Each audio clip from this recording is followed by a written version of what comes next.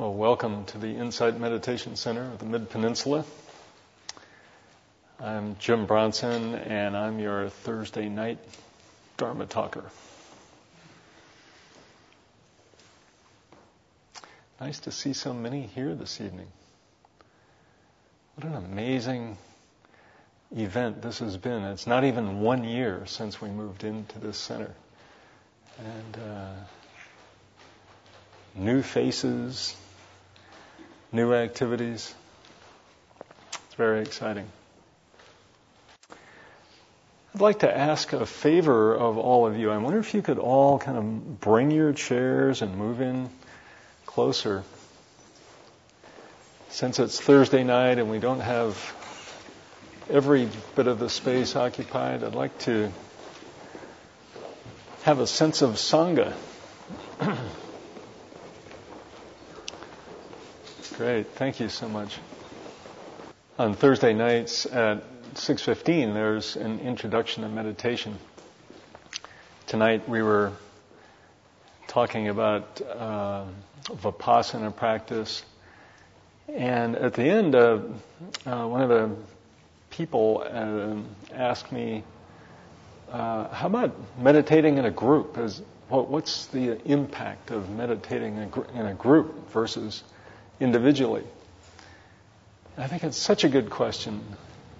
If you ask the person on the street, maybe not in the Bay Area, but say the general person on the street, I think they may say meditation is an individual process. It's something that you do maybe in a monkish, monastic way, maybe retiring to a darkened room or a cave, or in some sense this separate individual process. And for me, the experience of being part of this group for about the last 5 years has been that it's so enriched me having other people to sit with and to share practice with. So I really value this opportunity to experience the Sangha. The three gems of Buddhism, the Buddha, the Dharma, and the Sangha. The Buddha, to me, meaning our inherent, innate ability to be awake,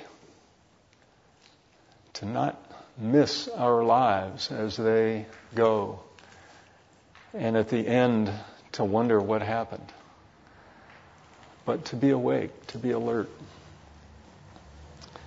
So the Buddha historically was that person who 2,500 years ago is most identified as being what they call the light of Asia, the one who was able to express what it's like to have an inner life in a way that captured people's attention. And he expressed what he had learned from this and how one could practice this inner life and be more in touch with it. And that became known as the Dharma, or the way. Some people call it the truth, but the truth has a little bit of a moralistic right and wrong feel to it. And it's not a right and wrong thing. It's what works. One of the things that really struck me about Buddhism when I first came close to it was this admonition that the Buddha said, try it in your life. Accept nothing at face value. So the path. Find the path that works for you, the Dharma. And then the Sangha. Benefit from those others who also seek as you do, also wish to be awake as you wish, and have learned things that help. So tonight, I want to focus on a kind of meditation and a lifestyle that I think it leads to. And to put a container on it, I have thought of this bumper sticker, which I think is pretty expressive. And it says simply, meditation is not what you think. And I would like to expand that thought to intuitive living is not what you think. As practitioners, one of the joys of practice and also the great stumbling block of practice is thinking. This tool that we have to think, to juxtapose concepts and symbols and to understand syllogisms. A leads to B leads to C, and so forth. What a gift that we have that. And yet also, like any strength, it can be a stumbling block if we hang on to it and if we can't get beyond it. So tonight, rather than talking down about thinking, which is can be a challenge, I'd like to talk up what expands beyond thinking and which contains thinking. And to me, that's a process that comes through meditation, and it has to do with intuition. My thinking about this and being aware of it started with Gil, and a couple of years ago at Jikoji. Let me just see the hands of those who have sat at Jikoji or know Jikoji. Anybody in the room? Great resource in the Bay Area. It used to be an old school in the 60s for high school students, one of these unstructured schools that was up in the hills. And over the years, through an interesting and unpredictable series of events, it's ended up being a Zen monastery. And it's a beautiful site out in the woods. And every year, this meditation group, IMCMP, for about the last 4 years has had a retreat, maybe an 8, 10, 12 day, maybe 14, I think, day retreat up at Jikoji. And Gil used to live just down the road from there, and so he would come during the day and then go home at night, and it was really a nice opportunity for all of us. And this one year, a couple of years ago, his topic was innate intelligence, living with your innate intelligence.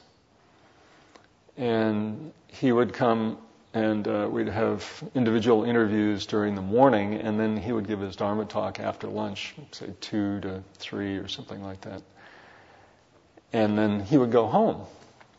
And it made it a nice retreat. We were all kind of senior enough that we could handle the rest of the retreat experience.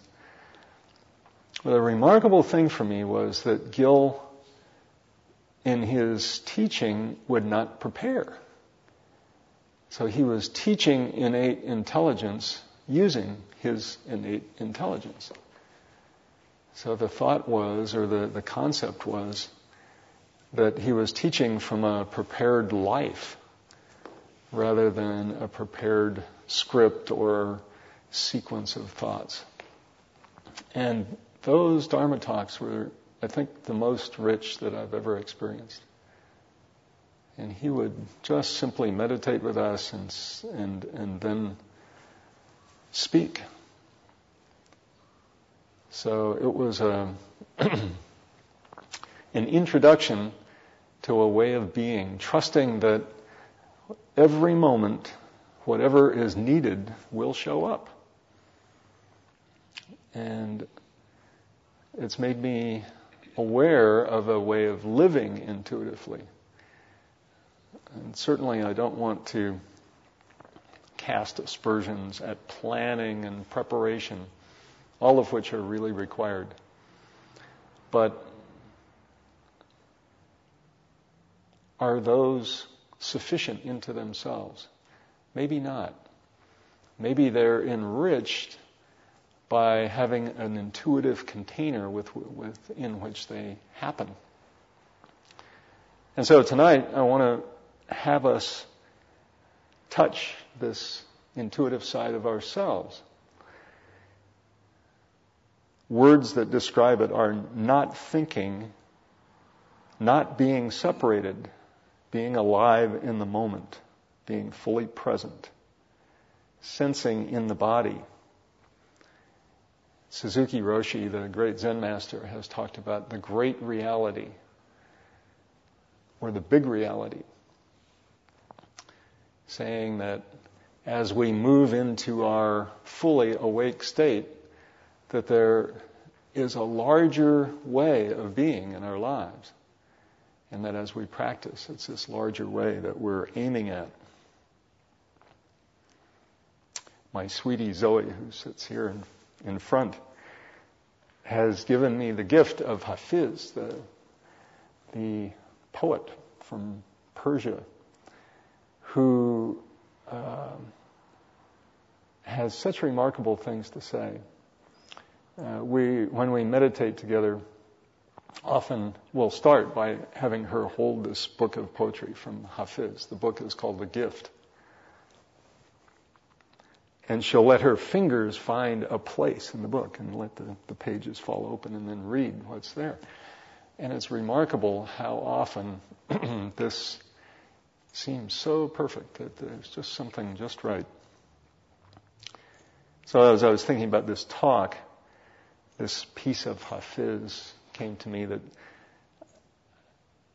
says about this innate intelligence. The poem says, "Like a great starving beast, my body is quivering, fixed on the scent of light." Like a great starving beast, my body is quivering, fixed on the scent of light.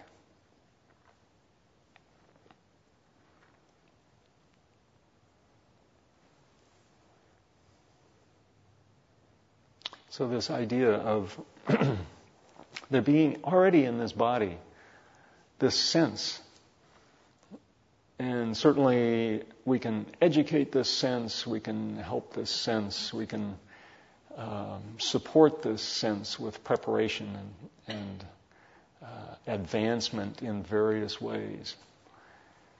But we have it right from day one. How many of us know children that have that quality where you say, these are old souls. You look at them and they have eyes that have a depth and they have a calmness about them.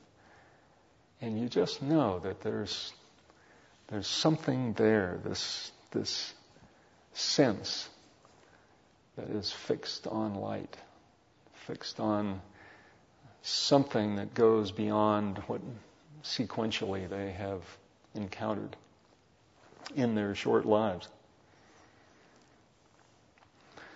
One of the great Tibetan masters, Tulku Rinpoche, talks about the great wisdom. He says, the great wisdom dwells in the body, fully away from all thoughts. It dwells in the body, but is not produced by the body.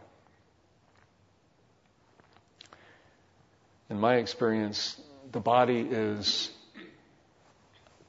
a container, a vessel, and it needs to be prepared. And if the container is prepared, then this great wisdom can dwell, or we can be aware of the great wisdom that already dwells there.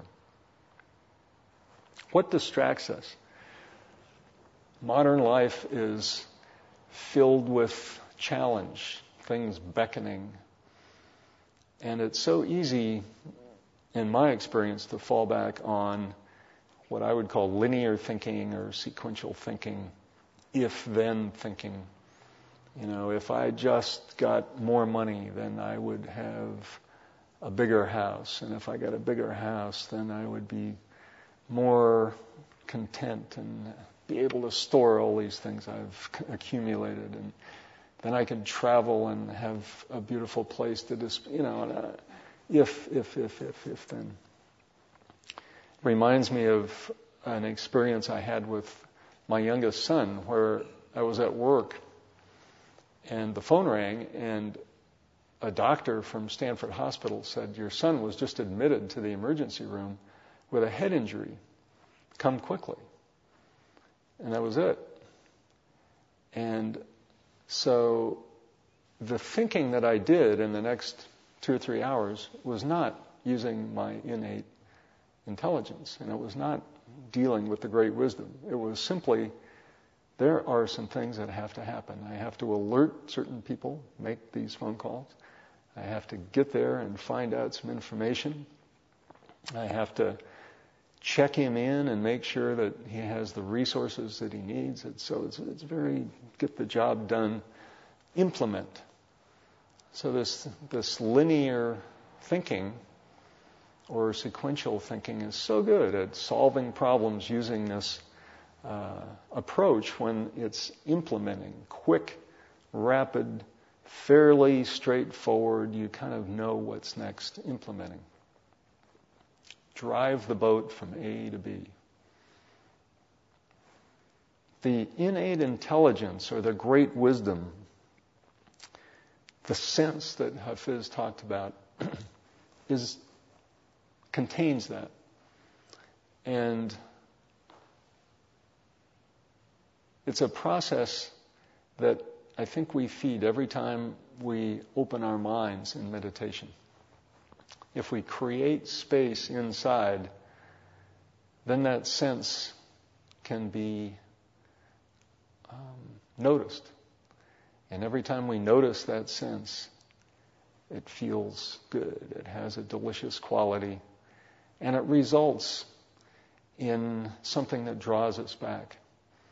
I'll never forget the first time that I sat in meditation. I was a graduate student, and I had signed up for this course because it was kind of chic to try out meditation. And I thought, oh, cool, I'm going to try out meditation, and I'll have some stories next time I get together with my friends, and I'll tell them about this meditation class, ha ha ha. And 5 minutes of meditation was like an eye-opener. And so much of what I've done in the rest of my life has been with the taste of this in mind, the sense of this. It's like once you've tasted broiled salmon, that's there. You can't forget broiled salmon.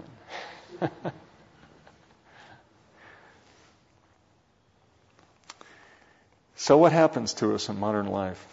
This is from the book Zen Heart by Kosumi Ginsho Roshi, a Zen teacher. He says, modern times are times of reason. Nevertheless, we have a lot of problems that can't be solved, apparently, by reason. Modern people love reason. It may seem to be desirable to emphasize reason in human action and to respect it. But is this enough to be content with? Shouldn't we touch that which lies beyond reason? If you leave aside conscience or reason, then the spiritual self-awareness that lies deep within can awaken and arise. This experience cannot be valued highly enough. That is why we practice.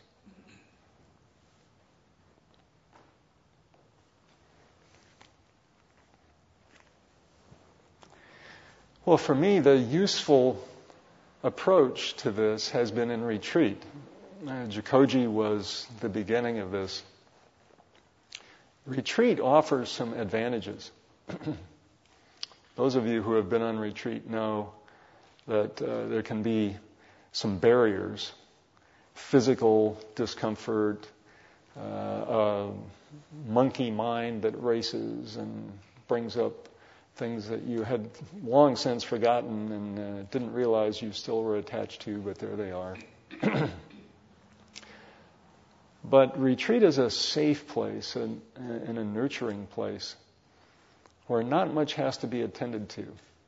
So this linear reason process that gets things done and meets objectives isn't really needed. It drops away. And after that drops away, then there the spaciousness emerges. It's like a cocoon. And in that cocoon, stress disappears. And when the stress disappears, then there's something that feels very accepting. Not needing to get anywhere, not needing to be anything or accomplish anything. But nevertheless, it's very satisfactory, very rewarding. It's really hard to describe. I remember after being at several retreats talking to my family and saying, well, I'm going on a retreat. I'll be gone for, in one case, 6 weeks. And I remember them saying, oh, well, have a good time and enjoy yourself and, have a good rest. And not so, Ananda.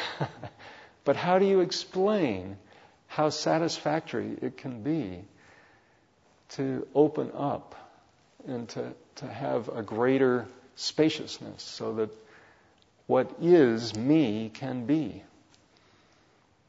How do you explain that?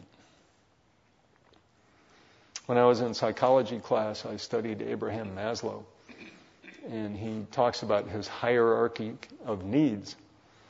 And the idea being that once you fulfill needs at a low level, which he calls the survival level, then you can move on to the next level. Once you've assured that you have food and shelter and so forth, then you can move on to the next level. And the next one he refers to as something like safety or stability, having something that you can count on in your life, a home, relationships. And then the next one is self-expression, so that you project yourself out. You make something happen in the world, and therefore learn more about yourself. And then, as I recall, the last one he talked about was self-actualization, or other words would be unwrapping our gifts, or living inside out. And so it's this high level of the Maslow hierarchy that I think we're reaching for when we sit in silence and we open to spaciousness.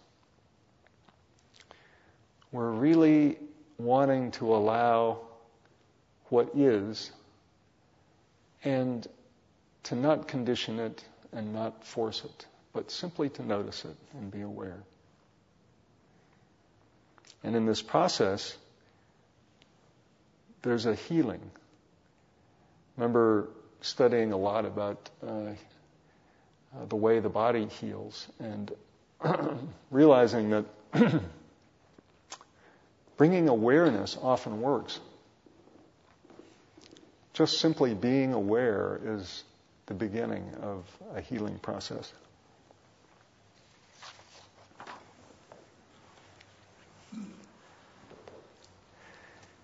So if there is this inner sense and it reaches for light and it has a richness and a validity unto itself, whether it does anything or not, how do we live in this call it the big existence or the big reality? Suzuki Roshi in Zen Mind, Beginner's Mind has this to say: to be aware of the meaning of your life, you practice. It is necessary to practice. But the purpose of practice is to learn about ourselves and to forget about ourselves. When we forget ourselves, we actually are the true activity of the big existence, or reality itself. When we realize this fact, there is no problem whatsoever in ourselves or in our world. So innate intelligence, being with it, has this quality of bigness and largeness and realness and satisfactoriness.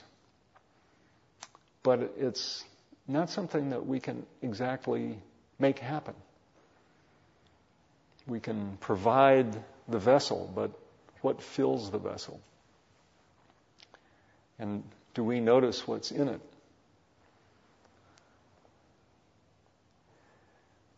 The recent issue of Tricycle magazine was focused on the body.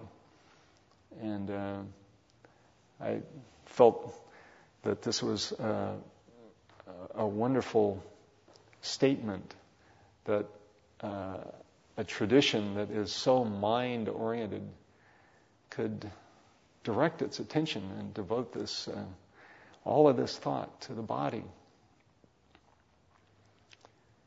And in fact, the body being the vessel, being the space. So what I'd like to do is tell you a short story about how bodies have an opportunity to bring awareness, and then actually practice it for a moment in silence. And this comes from some work that I do with children. There's an organization in Palo Alto that supports people that have had major loss, either through a death in the family or a major illness.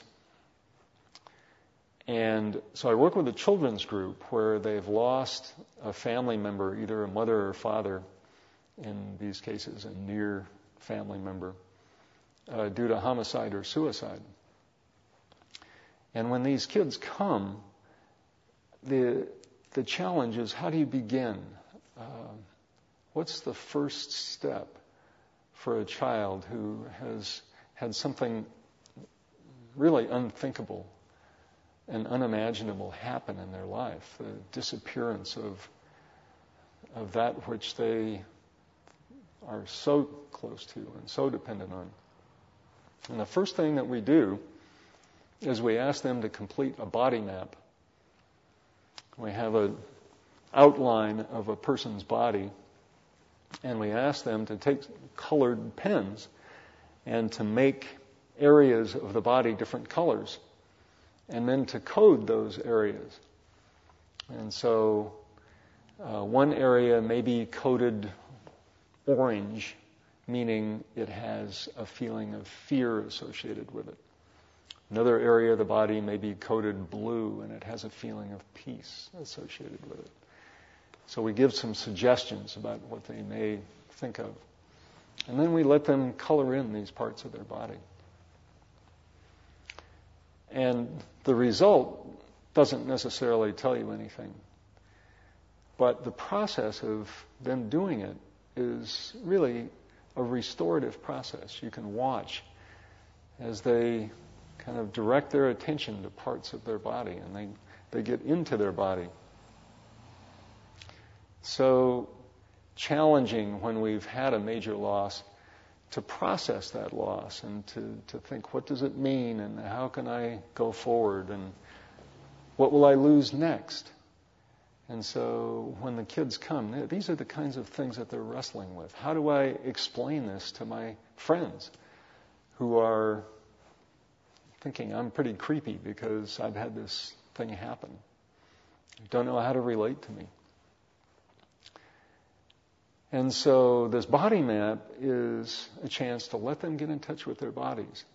And in their bodies, invariably, they find that there is this sense and this spacious quality, so that they then feel more in touch with knowing how to go forward, how to go next. That innate intelligence, knowing that no matter what has happened, what our loss, what our difficulty, that there's the knowledge, the sense of what to do and how to proceed is already there. And it's really just a matter of listening for it, being aware of it. So I invite us all now to get into a meditative posture. And this will go for about 6 minutes, and then I'll say a few more things, and then I want to hear from all of you. So in our meditative posture, I invite you to close your eyes and get in touch with your breath and your body.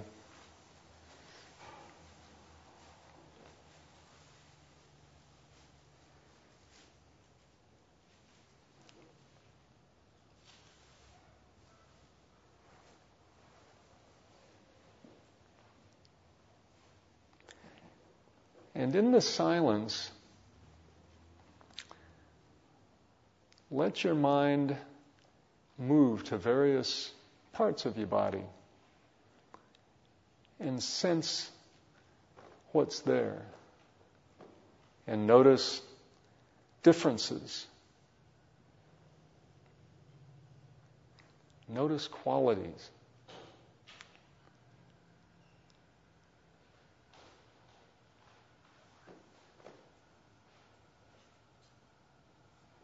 So at your own pace and moving wherever you choose, however you choose, take the next few minutes of silence to complete this scan of your body. And notice what you sense. Felt sense, physical sense, and also intuitive sense.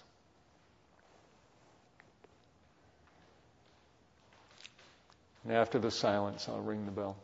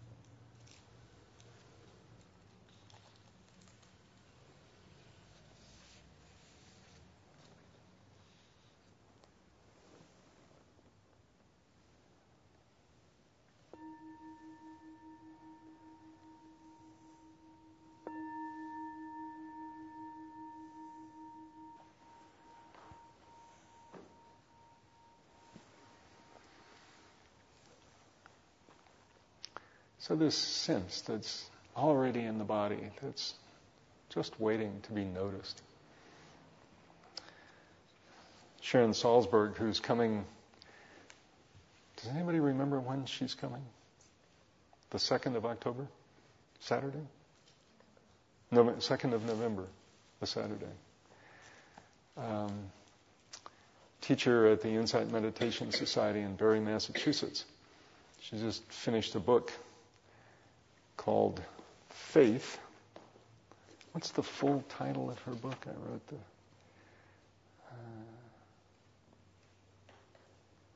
something like Faith. Where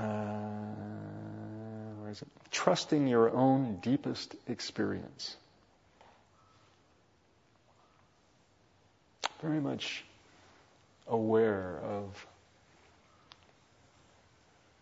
this innate sense that we have, this intelligence that we have, and learning to trust it.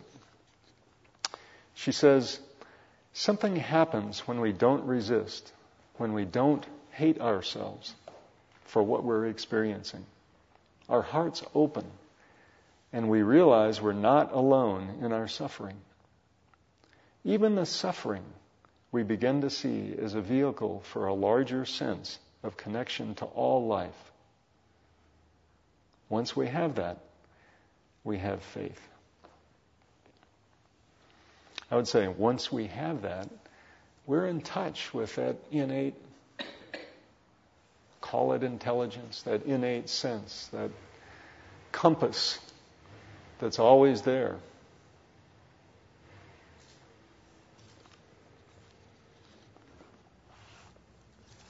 So before we talk about our own individual compasses, I have one more reading. This is from the current issue of Tricycle. And it's also Sharon. And she talks about, in her book, she talks about 3 different kinds of faith. And the question is, no matter whether you have faith or not, everybody suffers. Why do only some emerge from their suffering with faith, love, and compassion? It's an interesting question. We all suffer. Why do some of us emerge with something that's ennobling? Faith, love, compassion, wisdom. So her answer is, sometimes it's a moment of grace that leads to this, and practice. As Trungpa Rinpoche said, grace, something that happens when we don't resist, when we don't stop ourselves. There's a larger sense of who we are and a larger connection to life. Once we have that, we may live spontaneously, intuitively.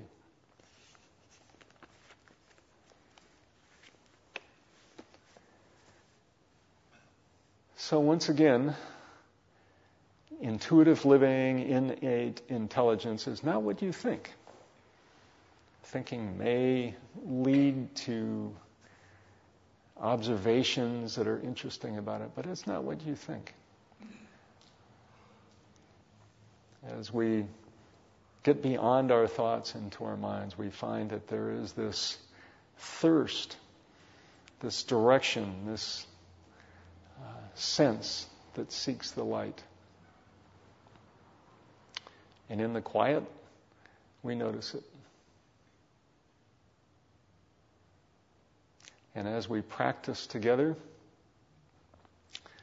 and notice more and more of who we truly are, then our worlds expand. The vision I like is that it's not really that we're different later on. It's just that there's a container that holds all that we are. It was all there, but we didn't realize it. We didn't acknowledge it. The more we practice, the more we realize what all is there. and our container expands. So those are my thoughts for this evening.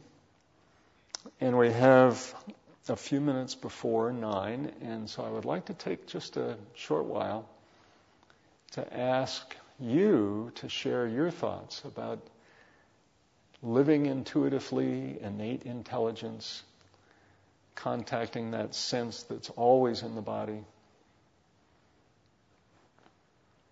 Maybe you have a story about that. Maybe you experienced something in the silence. So this is a chance for me to hear from you.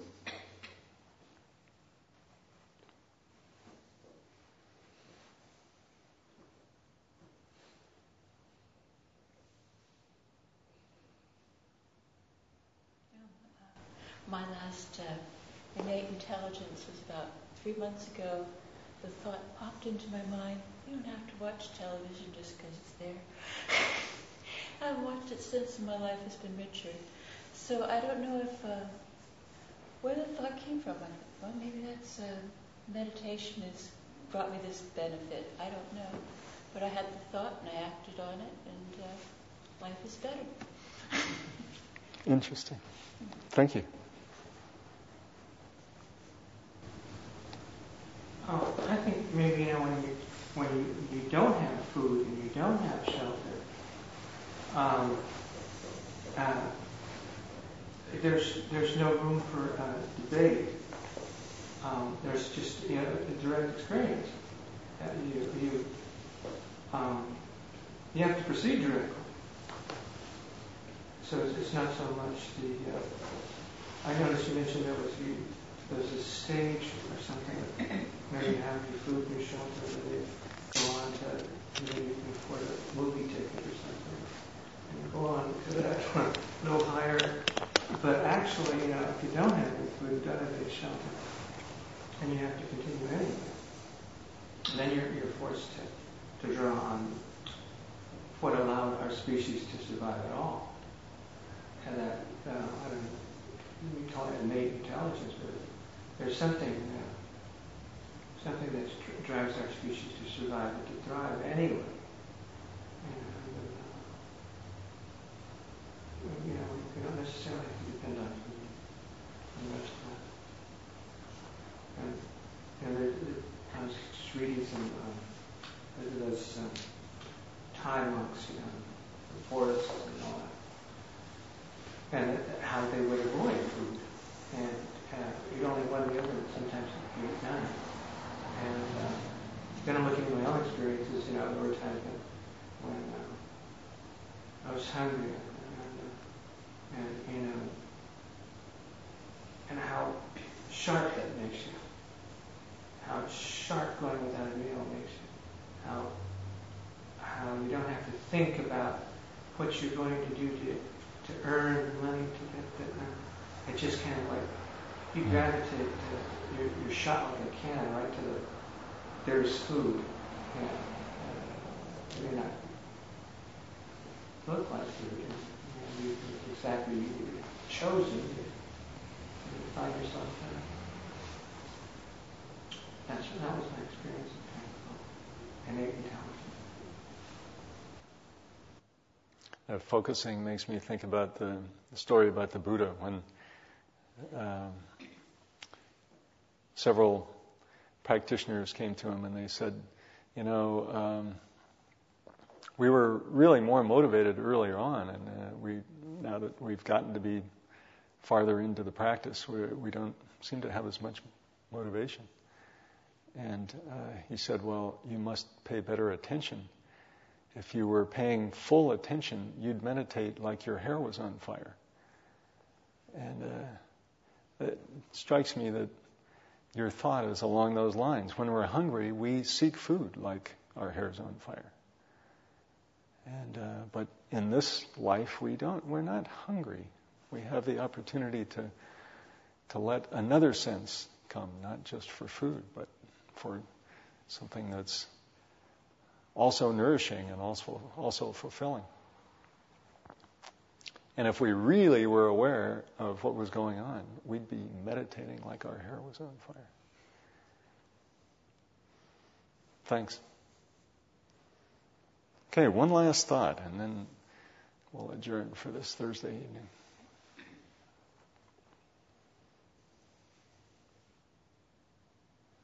Lynn?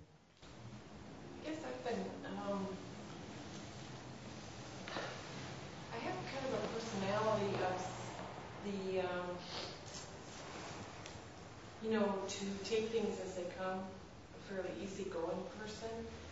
And I think my times in which I've had to, there have been a couple of times in the last couple of years where I've really had to take an active step off the path that I'm on. And that's taken a huge amount of paying attention to my guts. What's really inside. And I don't know if that's what you're referring to as your innate intelligence, but there's like something really wrong with this picture, that you have to kind of just take this big adjustment to your course.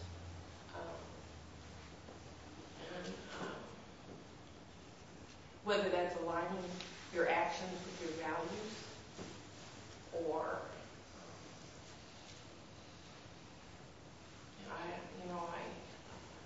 you do like kind of a step, which sometimes isn't all that easy to do, but I'm just a thought. It's a very interesting thought, because I think as we live more and more intuitively and with our innate intelligence, we have those things that come, that to be aligned and to be really in touch with ourselves, we do have to let some things go that maybe seemed pretty critical, hard to do. Yeah. And then in a moment of grace, we suddenly know that we don't need TV anymore. It drops away. Well, I wish you all very good in your practices. I wish that we may together bring more of this sense of the light to the world, and that in our world we can all be safer and we can all move up that hierarchy so that we're not dealing with hunger and we're not dealing with the basics of survival, but we can deal with what is also nourishing and also unfolding and maybe more necessary to the world, which comes from us innately living deeply who we are. Be well all, and thanks for coming. See you all again.